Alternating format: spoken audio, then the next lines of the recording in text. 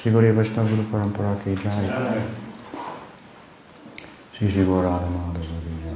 Gaur Bhakta Vrinda ki jai. Gaur Premanandi. Good evening. Nice to be with you again. And as mentioned earlier, I want to follow up on the lead of Maharaj. Padmanabha Maharaj spoke this morning about obstacles, anarthas, on the path of bhakti. And by way of following up, I want to begin tonight by retelling the Putana Leela, and as we go forward we'll tell some other Leelas as well. And the reasoning behind this, of course, is that in his Chaitanya Shikshamrita, which is a book penned by Bhaktivinoda Thakur with the Western audience in mind, he suggested that these Leelas in Braj, wherein Krishna deals with obstacles in the form of the henchmen and women, as it was, of Kamsa, could be reflected upon by sadhakas and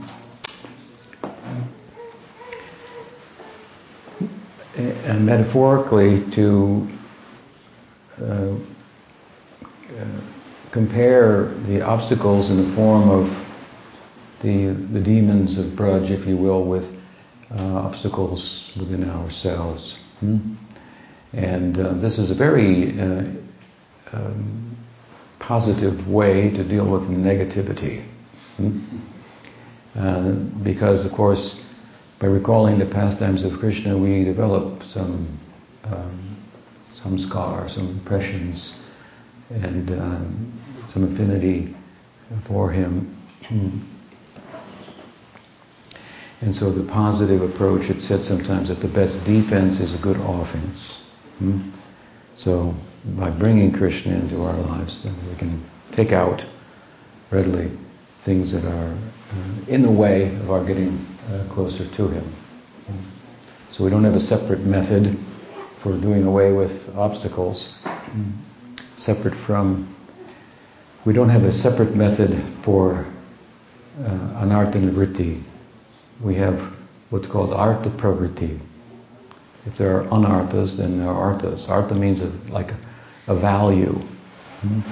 So anartha means it's not valuable, or it's a false value. But there are real values as well. The real value is the wealth of prema. Golokaru premodhan. Harinam sankirtan. The vehicle through which it's been exported from Golok to here is Harinam. The wealth is the prema of that dhan, that which makes the Leela go around. So, by thoughtfully, step by step, with good association, pursuing the ultimate artha, the ultimate value, false values will surface. Sometimes the example is given of planting a vine, and although you didn't plant them, it would seem nonetheless weeds arise, and the need to pull them out that they might not choke the vine, right? So by pursuing anyway the ultimate in value, the highest wealth, then we can do away with our false sense of values.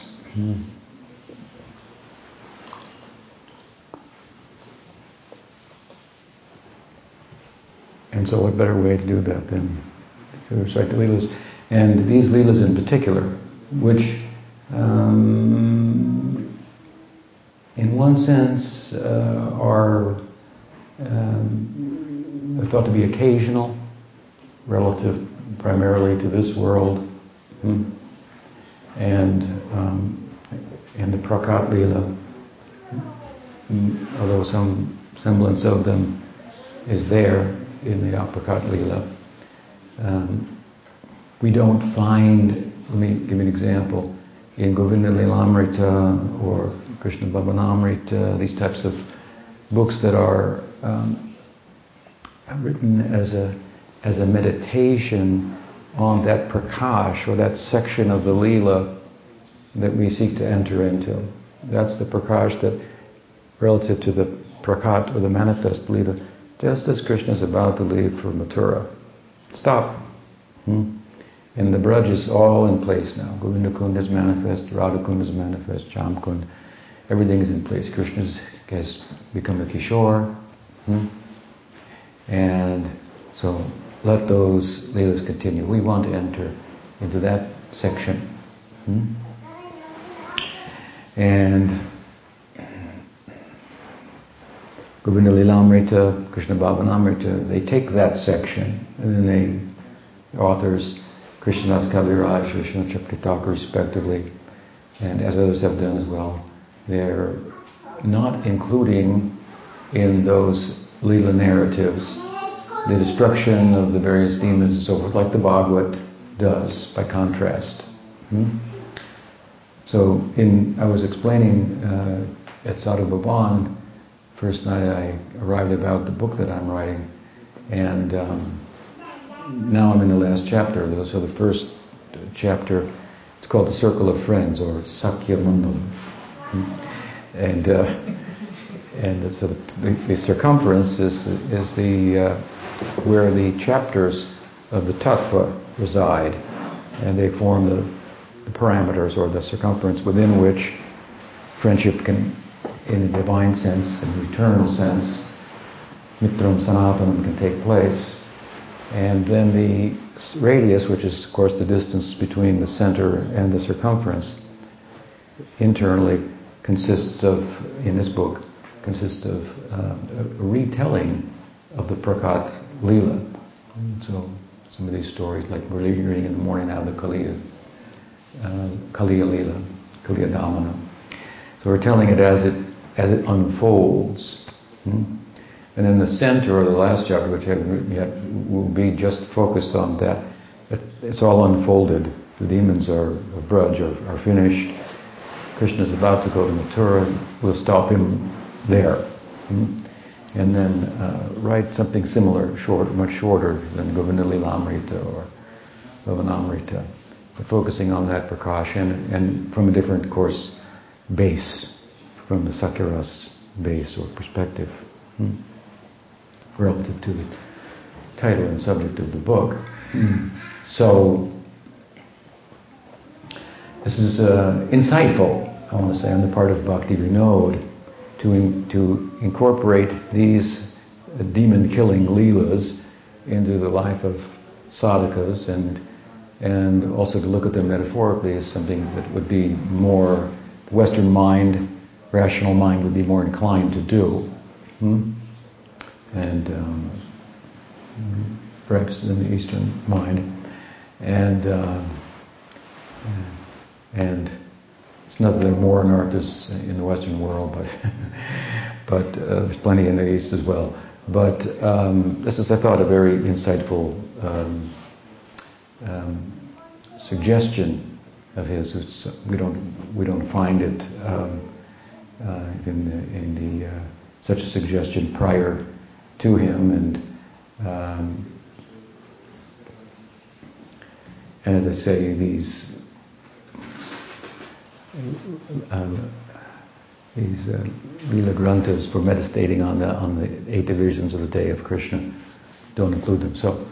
So we'll speak something about them, and of course, in the beginning of that,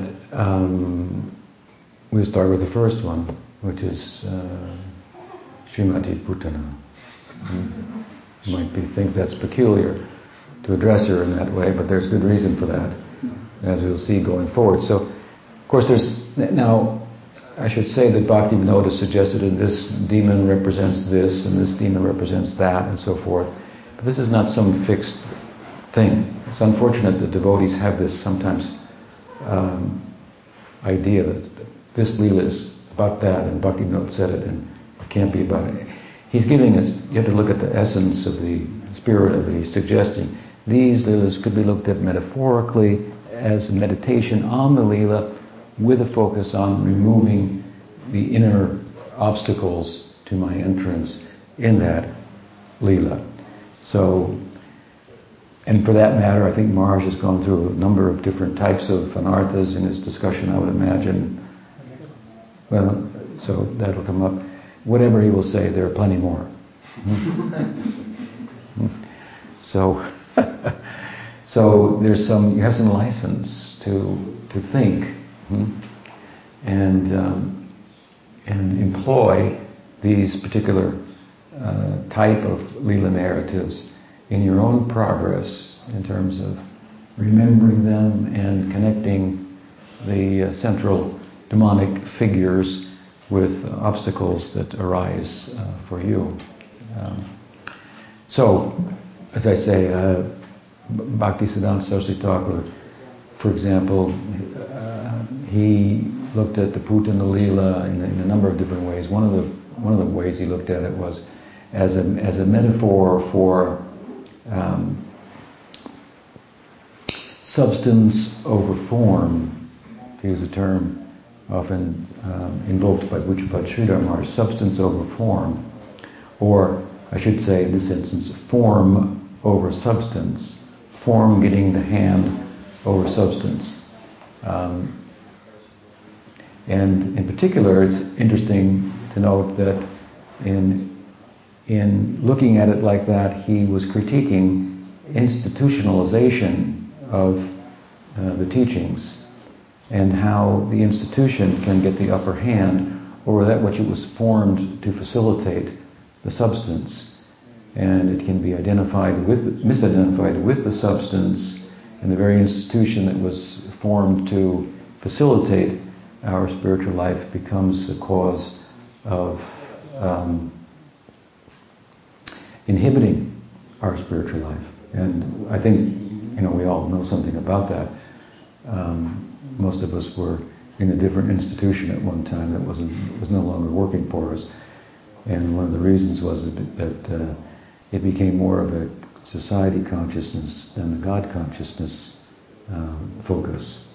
So he looked at the Putana Leela as one of the ways like this, given that Putana, of course, as we'll hear, disguised herself. She looked like a devotee. So somebody can look in every way, shape, and form like it's meant to facilitate bhakti, and we're chanting. Many people are joining. What could be wrong? So Putana was really here. She was well dressed, well disguised, so to speak. So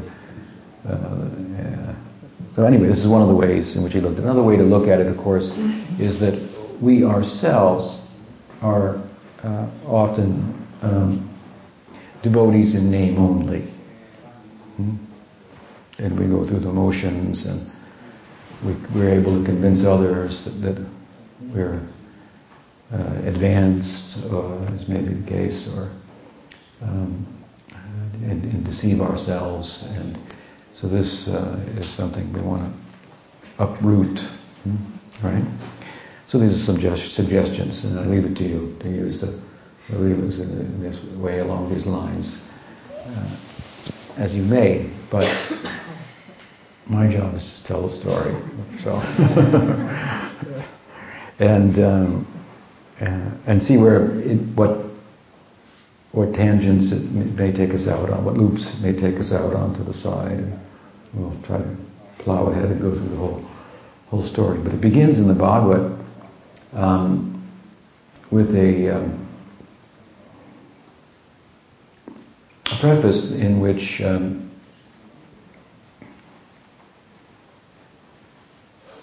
I'm going to elaborate on the Bhagavatam itself based on commentaries and other texts that have told the Leela and my own insights and so forth. But it begins with a messenger coming from Mathura, and this is just shortly after the birth of Krishna.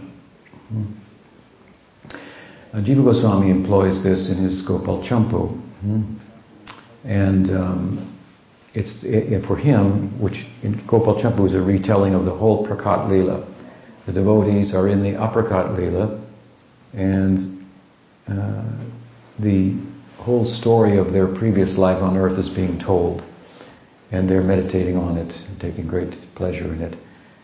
So those in the Prakat Leela, from our side, taking birth there, seeking to enter, that's our preoccupation to go there. And apparently, from that side, there's a preoccupation for coming here. And again, manifesting the Leela and so forth. So, please come in. Come. So, once Krishna appears, of course, to depart ostensibly from Braj, to go to Mathura, to kill Kamsa and Dwarka, and so on and so forth, Jiva Goswami keeps the inhabitants of Vrindavan informed through messengers at different times. And, of course, this is picking up on the Bhagavata's own employing, if you will, of this method, wherein, for example, Uddhava comes to bring a message. Balaram comes to bring a message.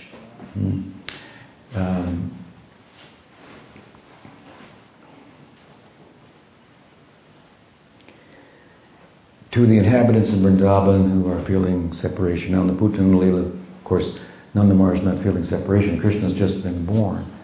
But a messenger comes from Mathura, sent by Vasudeva. I should say that the principal messengers, if you will, that are mentioned in the Bhagavatam, Uddhava and Balaram, coming to bring messages from Krishna to the inhabitants, they are very much influenced by Sakya Bhav. Uddhava, of course, is in Dasya Bhav, but his Dasya is bundled together with Sakya, such that he reaches sometimes the stage of Pranay in his emotional ecstasy. So he's very much like a friend. And of course, Balaram is the best friend of Krishna.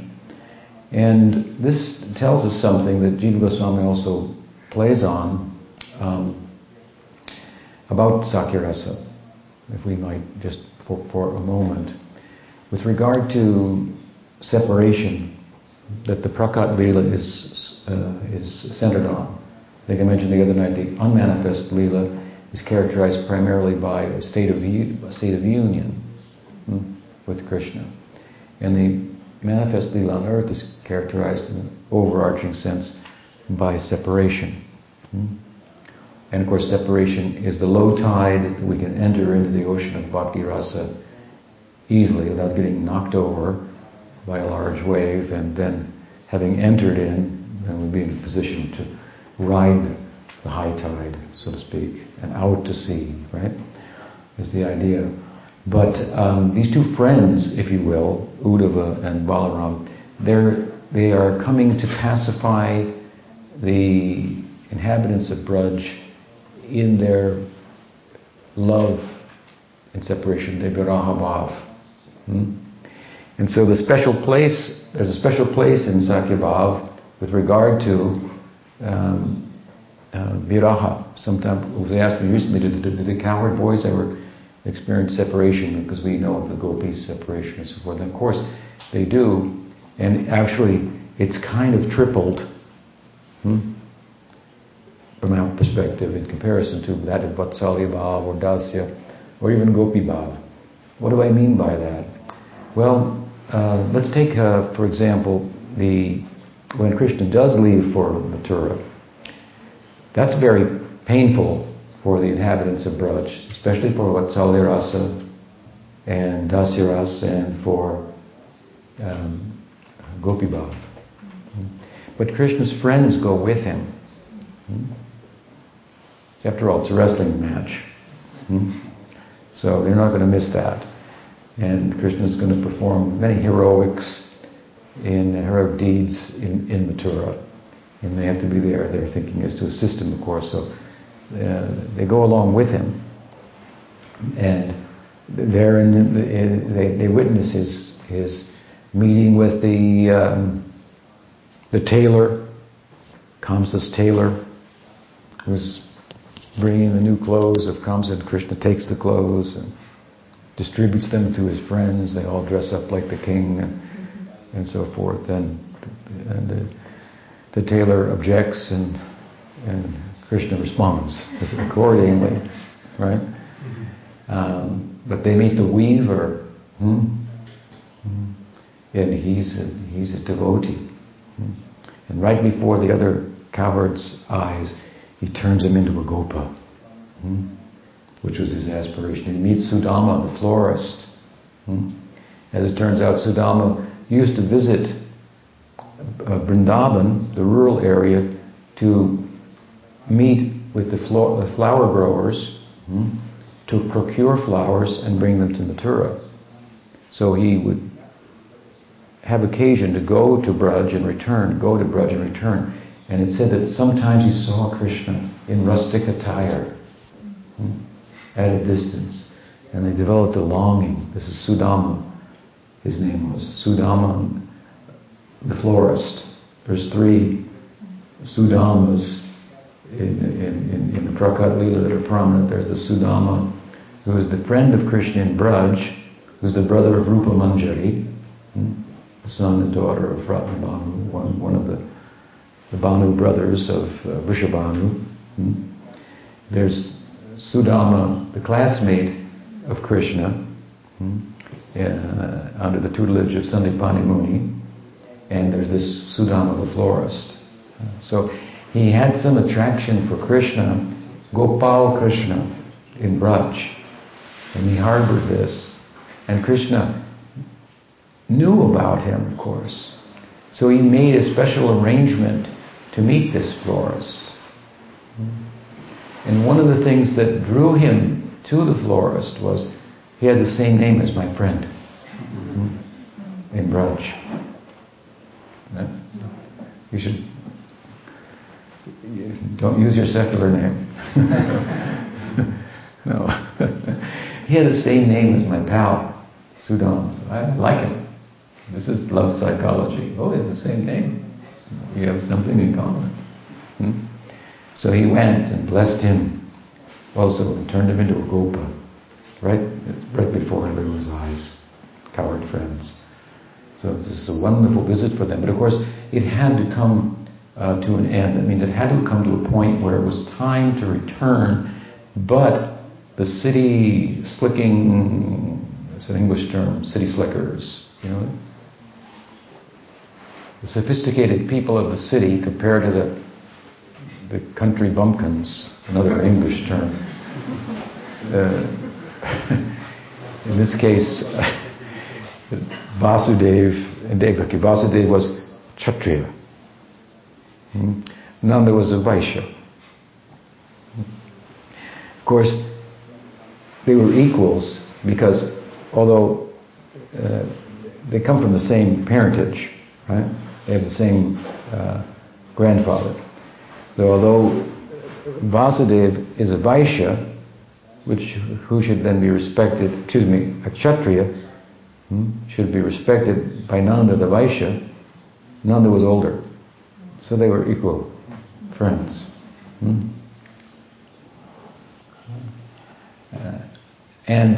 But they weren't equal in their mentality. And their Vatsalya Bhav was a little different, right? The Vatsalya Bhav of Devaki and Vasudev could be influenced by the Aishwarya of Krishna. But the Vatsalya Bhava of Nanda could not be influenced by his Aishwarya. It could not be displaced. Just like Arjun's Sakya Bhava could be displaced by Aishwarya in the Gita when Krishna showed him his universal form, and then he became nervous. But when Krishna lifted Govardhan Hill, his friends just said, "Hey, let us help you. Toss that hill, throw it to the hand of Sridham, and give it so we can massage it for you. You must be tired." Something like this. So different mentalities, and of course Vasudeva was a Kshatriya, so they had a much more complicated mind. Manager, organizer, aware of how the world works. The cowherd people were not so much aware of how the world works. That's its advantage. Right? In one sense, they know. Grow food, milk cows. That's it. You got it. Right? Live happily ever after. So the more complicated mind, if you will, and fast talking of the city-dwelling Vasudeva bewildered Nanda Maharaj. He told him, well, your son's here, while he's here, he's got to get an education, right? And Sandipani Muni is not far, he should go there. So he's trying to extend the stay of Krishna in Mathura beyond the purpose for which Krishna went, which was the calling of Kamsa to participate in a wrestling match, which would ultimately bring about his demise, Kamsa's demise. And really Nanda just didn't have a reply for Vasudeva. So now Nanda had to return. And of course, this was a very trying moment of the anticipation and separation ahead. And Nanda tried to dissuade Krishna. I mean, he could talk to Krishna and say, well, fine, I could go back, but what about your mother? And what about your friends here? And so forth. So, here, now Krishna turns to his friends. This is what I mean by separation in Sakyabhav having a triple effect. He told his friends, they were his friends. So he said, Sudam, come, and I will write a letter to my mother. Here's the letter. You take the letter, and you must go and give her the letter. So the implication is that the Sakyaras devotees, they have to bear the burden of Mother Yasoda's separation and try to mitigate it. Just like Uddhava came to try to mitigate, right? The separation. Balaram came to try to mitigate their separation. These friends. You understand? So it's a characteristic of Sakyabhava. So he wrote that, Sudam read the letter out loud, and Krishna, of course, explained to his mother that, don't think that I'm not there. I'm there. When you cook and you have a hallucination that it's me, you cook and you pass out because I'm not there, and you dream that I came, I actually came. And the proof is, yesterday you cooked ladus and pakoras and khichdi. Right? In this way, Sudam took the letter, and he had to be the carrier. And then Nanda said, well, what about your friends themselves and the cows? And Krishna said, well, the friends, I will also appear before them, and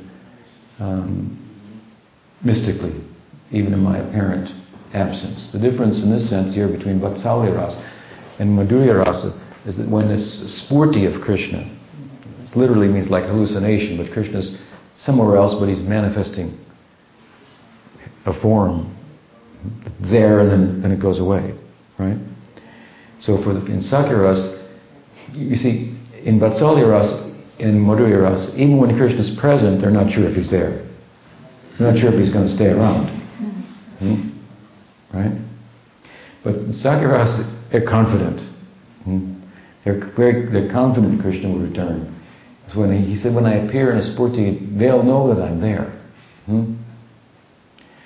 What about the cows? Nanda Maharaj says, and Krishna says, well, they're a little different, of course.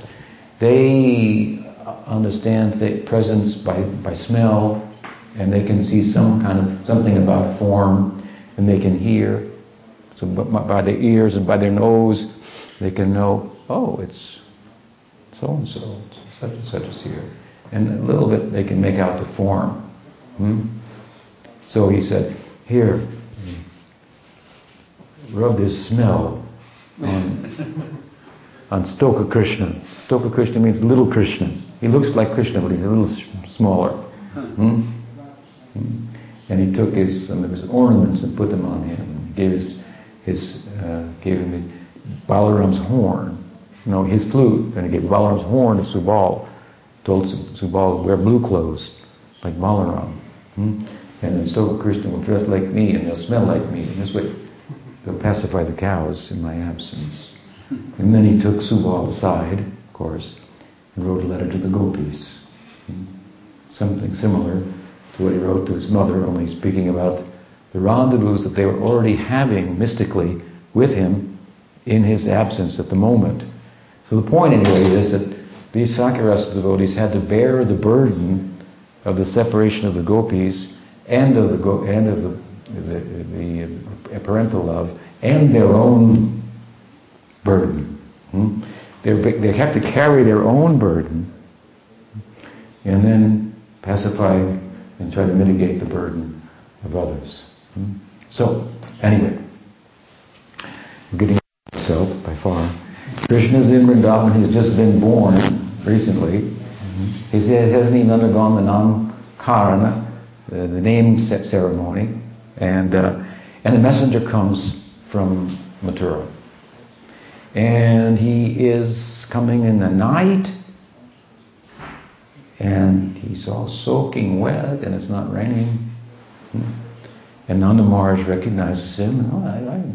We know you, and you're coming from Mathura, from Vasudeva. And why are you here?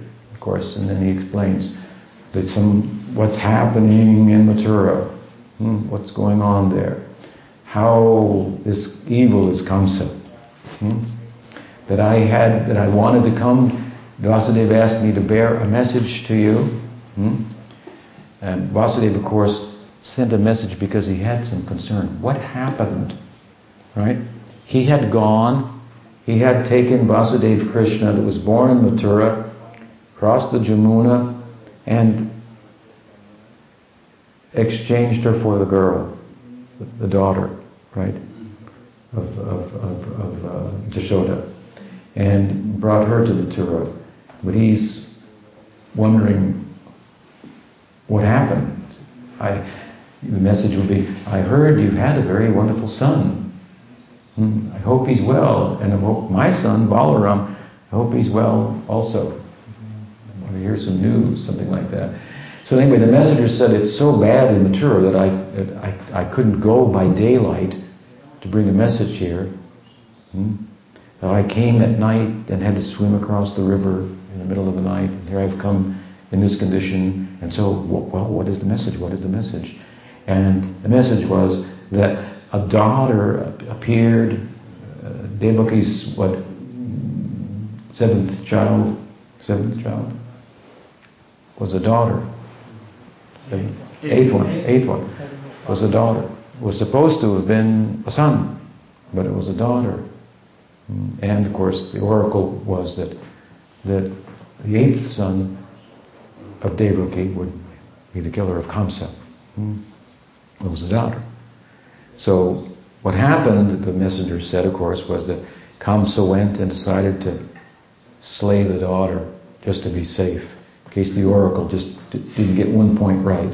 He got a 90 score on his prediction, reading. These days in astrology, if they get one thing right, you think, yeah, that sounds like everything else is wrong, and you just deny that, dismiss that.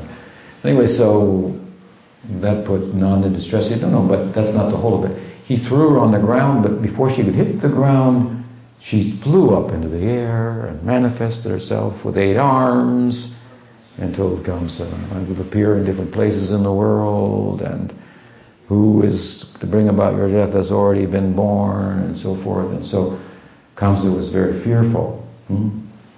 And he even apologized to Vasudeva, Devaki let them out of jail, and so forth. But his evil nature, in bad association, his samskars, rose again. And they were having a conference and deciding that they should kill, just to be safe, all the babies born within this recent period of time. So this was a very shocking situation, and Vasudeva wanted that Nanda Maharaj would be warned, and wanted him to come and meet with him secretly in Mathura. So Nanda Maharaj met with his elders, of course, Upananda, and then his other elder Upananda, other brothers, and it was decided they should go, and Nanda should dress himself up like the king of the cowherds that he was, but make him look more prominent as a king, and bring a bundle of taxes to Kamsa, pacify him, and secretly meet with Vasudeva in Mathura. And while he was away, then the beginning of Kamsa's mischief came to Braj in the form of Putana.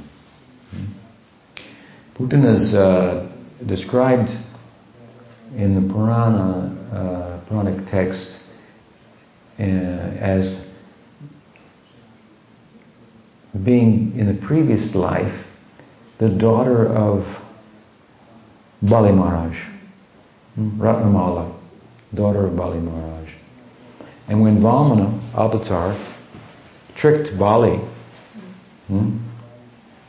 when he first appeared in Bali's life, offering him, please take 3 steps of land and I will give you, or whatever it was. Ask what you want of me, and I'll fulfill your desire.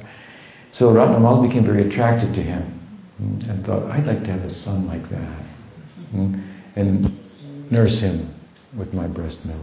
And it would be, I'm so attracted to him. And then, of course, Vamana cheated Bali Maharaj. Because, what was it he said?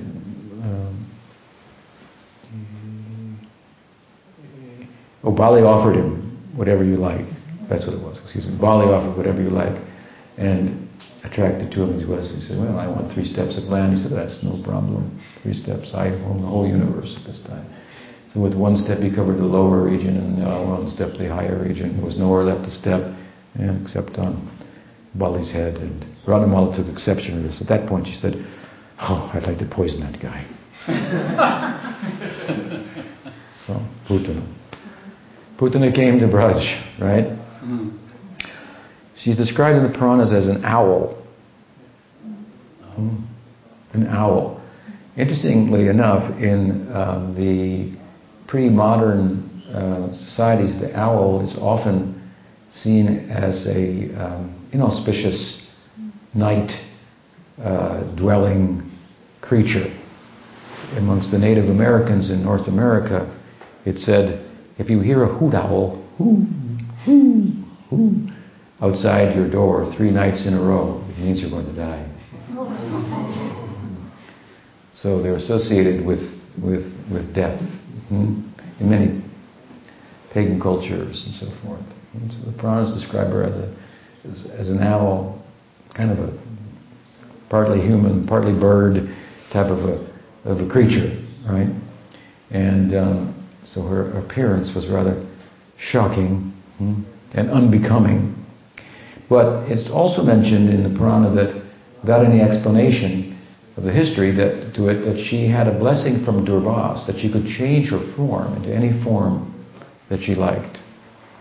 So she, for this particular mission on behalf of Kamsa, she changed herself into a form that looked like a heavenly mother, like Lakshmi herself, bearing a lotus in her hand. So attractive. And she entered into Braj. But now the question is, how could she enter into Braj?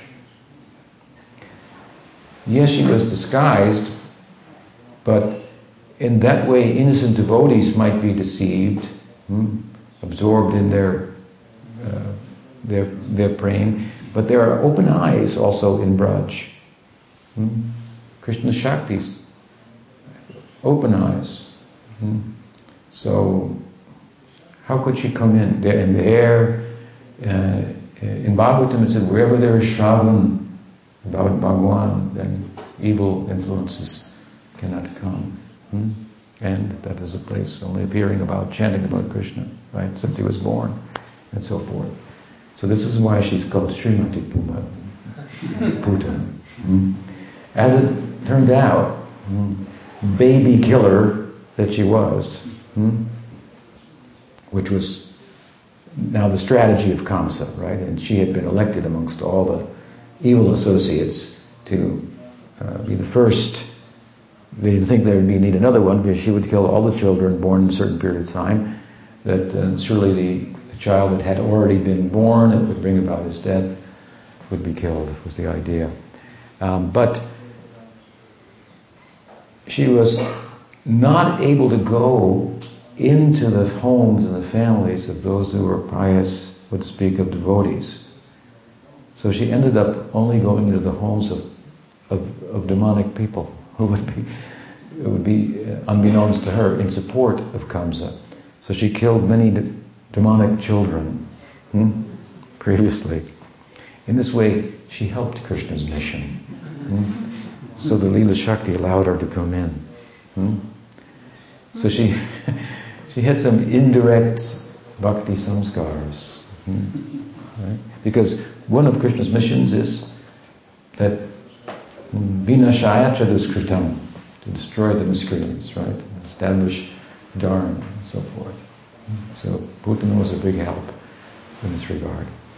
And disguised she was. The disguise, of course, is something to play out, and looking at it metaphorically in terms of obstacles, as I mentioned. She was disguised as a devotee. So sometimes we're maybe just dressed up as a devotee, but we're not thinking like a devotee. We're only acting like a devotee in the temple around Swami. Otherwise. So our heart's got some poison in that. So we want Krishna to suck it out, take it out, take the poison out, kill the poison in us, that we might be real devotees. So we see, of course, she was only dressed like a devotee. She had a poisonous plan. She was a counterfeit devotee. But Krishna turned her into a devotee. So he could do it to us too. It's possible. It doesn't mean we should just be a counterfeit devotee. We should think, what if even a counterfeit devotee will do this too? What will he do to me if I try not to be a counterfeit devotee? If I try to be a real devotee? Right? So you can pray to Putana even. This was shown through you. Please help me to be a real devotee. So, given her disguise, then Yashoda and Rohini, with their pure hearts and village innocence, and their total absorption in their son, that after all, Yashoda Mai had prayed to have a son that would be more auspicious than Narayan himself. And she felt that he was more beautiful than Narayan, who they worshipped. So she had every reason to think that her son was very extraordinary. I mean, he's her son first and foremost, but he's very extraordinary. He has very wonderful qualities. He will do very wonderful things. You couldn't have a more wonderful son. And so suddenly a wonderful lady appears. It all makes sense. What is his karma? What was he in his past life? Who knows what kind of people will come and visit him and come into his life, and that we'll meet as a result of having him as our son. What auspicious things will happen to us because of taking care of him. And here, he's just been born just shortly, a little bit earlier, and heavenly, it could be Lakshmi herself has come here. After all, he's more beautiful than Narayan. Now, she's supposed to be chaste to Narayan, but that's because he's the most handsome guy. If someone was more beautiful, who knows? These kind of thoughts going through her head, right? Krishna's tu, Bhagavan Sayam. They're living in this, right? This idea, the full implications of that. So they got out of the way. And just let her come in, and she must have some auspicious connection with my son. They're going to, what's she going to do for him, get from him, and so forth. And so Putana came in and said, what is this? The child is lying on the bed? What kind of affection do you have? How could you let him off of your lap?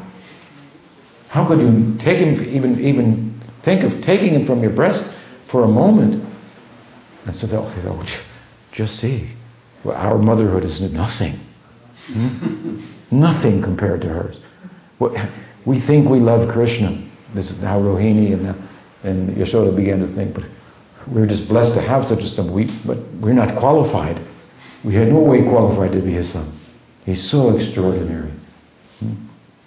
Mother Yashoda is the full face of Vatsalya Bhav, but she's not thinking, I'm the queen here. I'm the full face. Nobody loves him like me in Vatsalya Rasa. No. Many other extensions and manifestations of Vatsalya Rasa in the Braj. And she is the center. But she doesn't think of herself as the center. And that's one of the reasons that she is.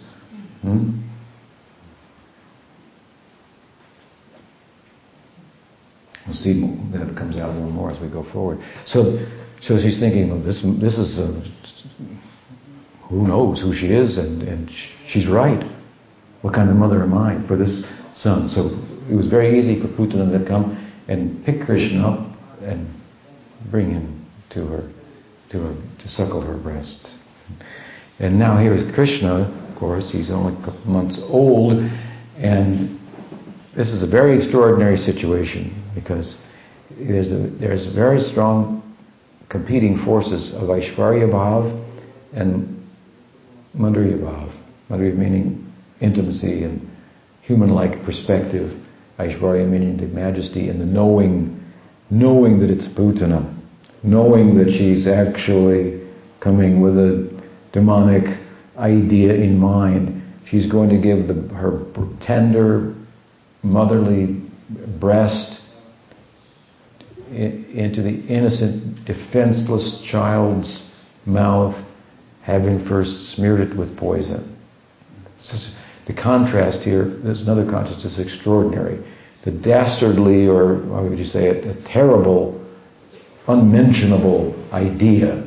You can imagine, I've said it before, if some lady, put poison on her breasts and poisoned her children, it would be headline news. What a horrible thing. Mother poisons. Nurse, she was like a nursemaid to Krishna. Nurse in daycare center puts poison on her breasts. Kills children.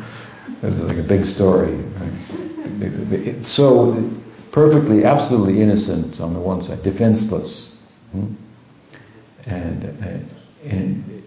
reaching for the breast, which is this whole identification of life at this point. That is the life. The breast is the life. And the poison comes out. Oh, shocking. Right? So one side, Krishna Shakti is letting him know, that's poison.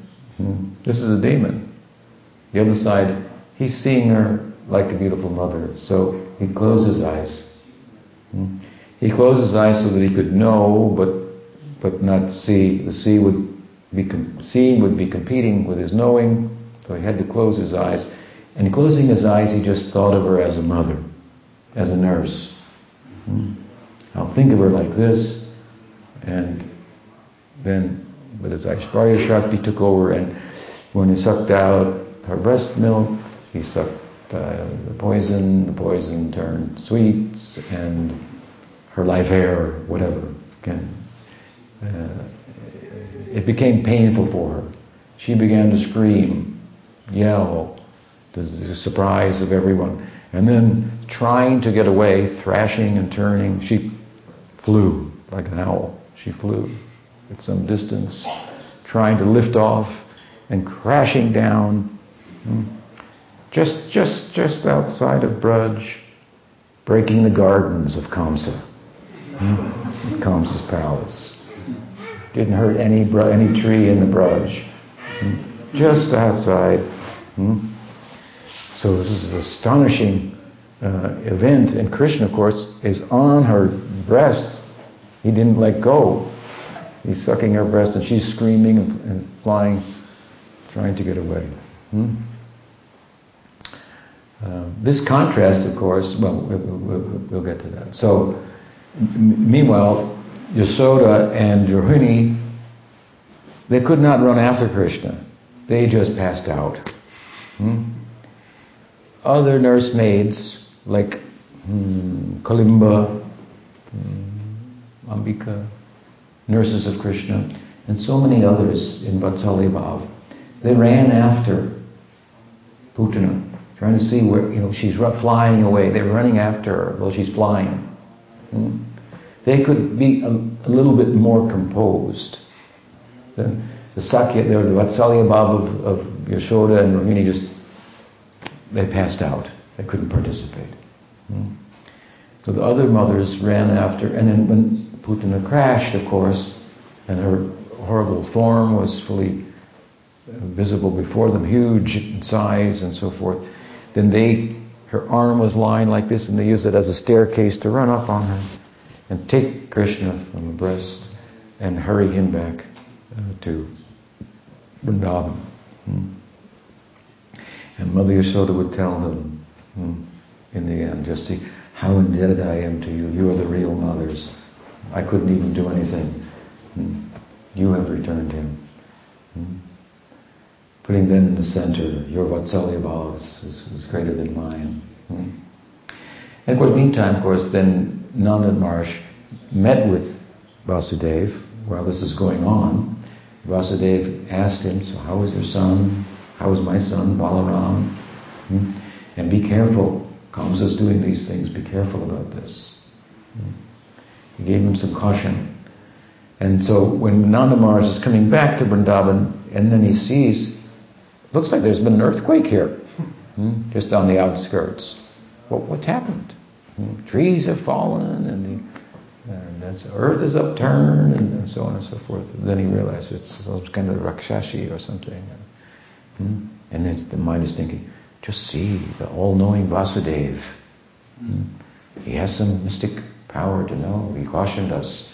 I better be double cautious, and so he returns, of course, to Braj, and everyone's telling the story and so forth. And then they have to go and deal with the body of Putana. So he collects up some people from just out the outskirts of Braj who cut her body up and burn it, and it smells very aromatic like sandalwood and so forth, to the amazement of everyone. And, of course, Putana attains some form of motherhood, like a nurse in Golok. Somewhere in Golok. Bahu Bhakyam Stanakalakutam. This is the famous verse of the Bhagavatam, cited or mentioned, spoken by Uddhava, to speak about who in their right mind would worship anyone else when Putana came imitating a devotee. Only a nominal devotee. Indeed, was offensive to other devotees, although dressed like a devotee and chanting, offending other devotees. And still Krishna gave her a position in praying. And the kind of praying that she came so much in conflict with as well.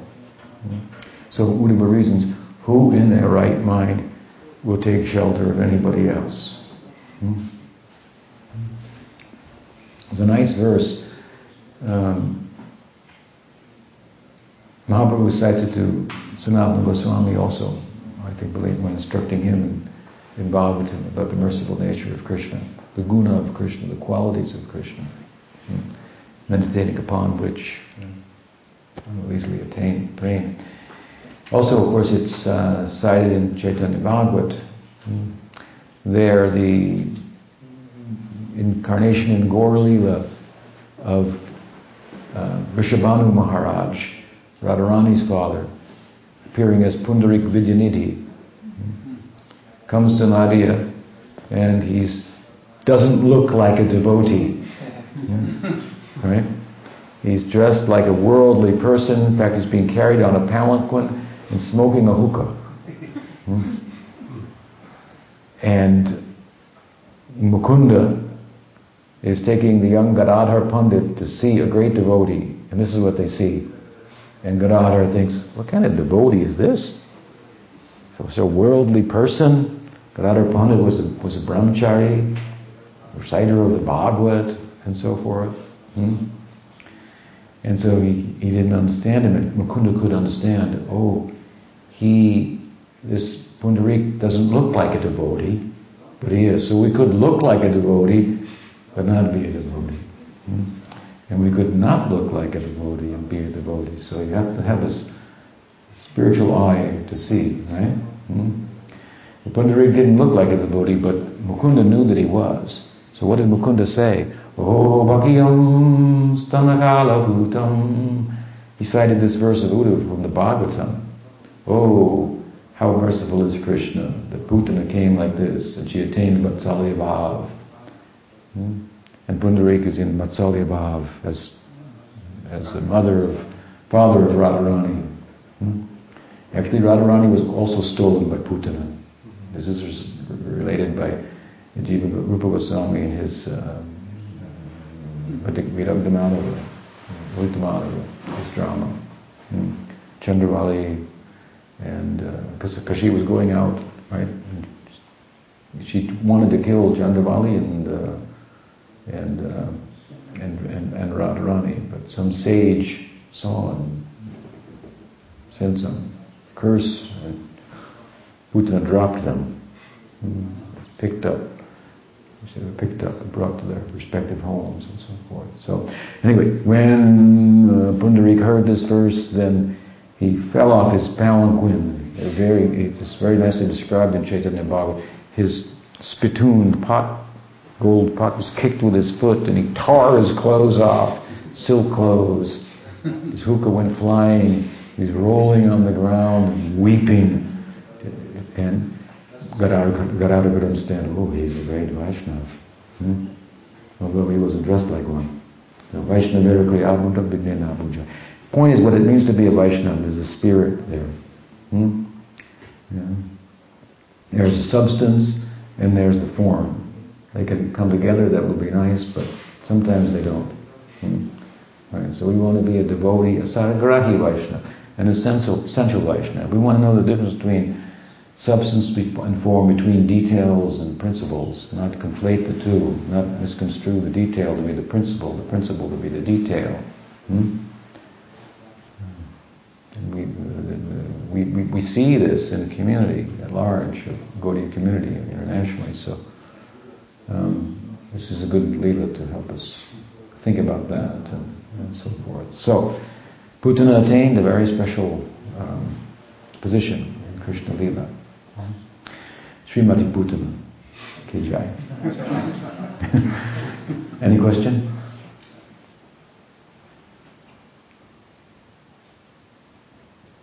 What's the time now? 7:30. 7:30.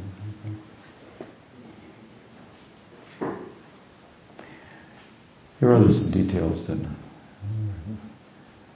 of course, that when Krishna was saved, then Mother Yasoda became very active to protect him, right? So their principal means of protecting him was invoking Harinam, chanting the names, Keshava, Madhava, Govinda, taking a cow's tail. It said all the holy places are inside the tail of the cow. So they brushed him off with the cow tail, bathed him in cow urine, smeared him with cow dung, and marked his body, chanting the different names of Vishnu. Was their main thing. Main thing. The commentators have emphasized this. They chanted the holy names. They did Nam Kirtan. This is the ultimate in protection, right? We have arguing for that. Lead us in some kirtan. Hari Kirtan ki jai. Gaud Premanandi.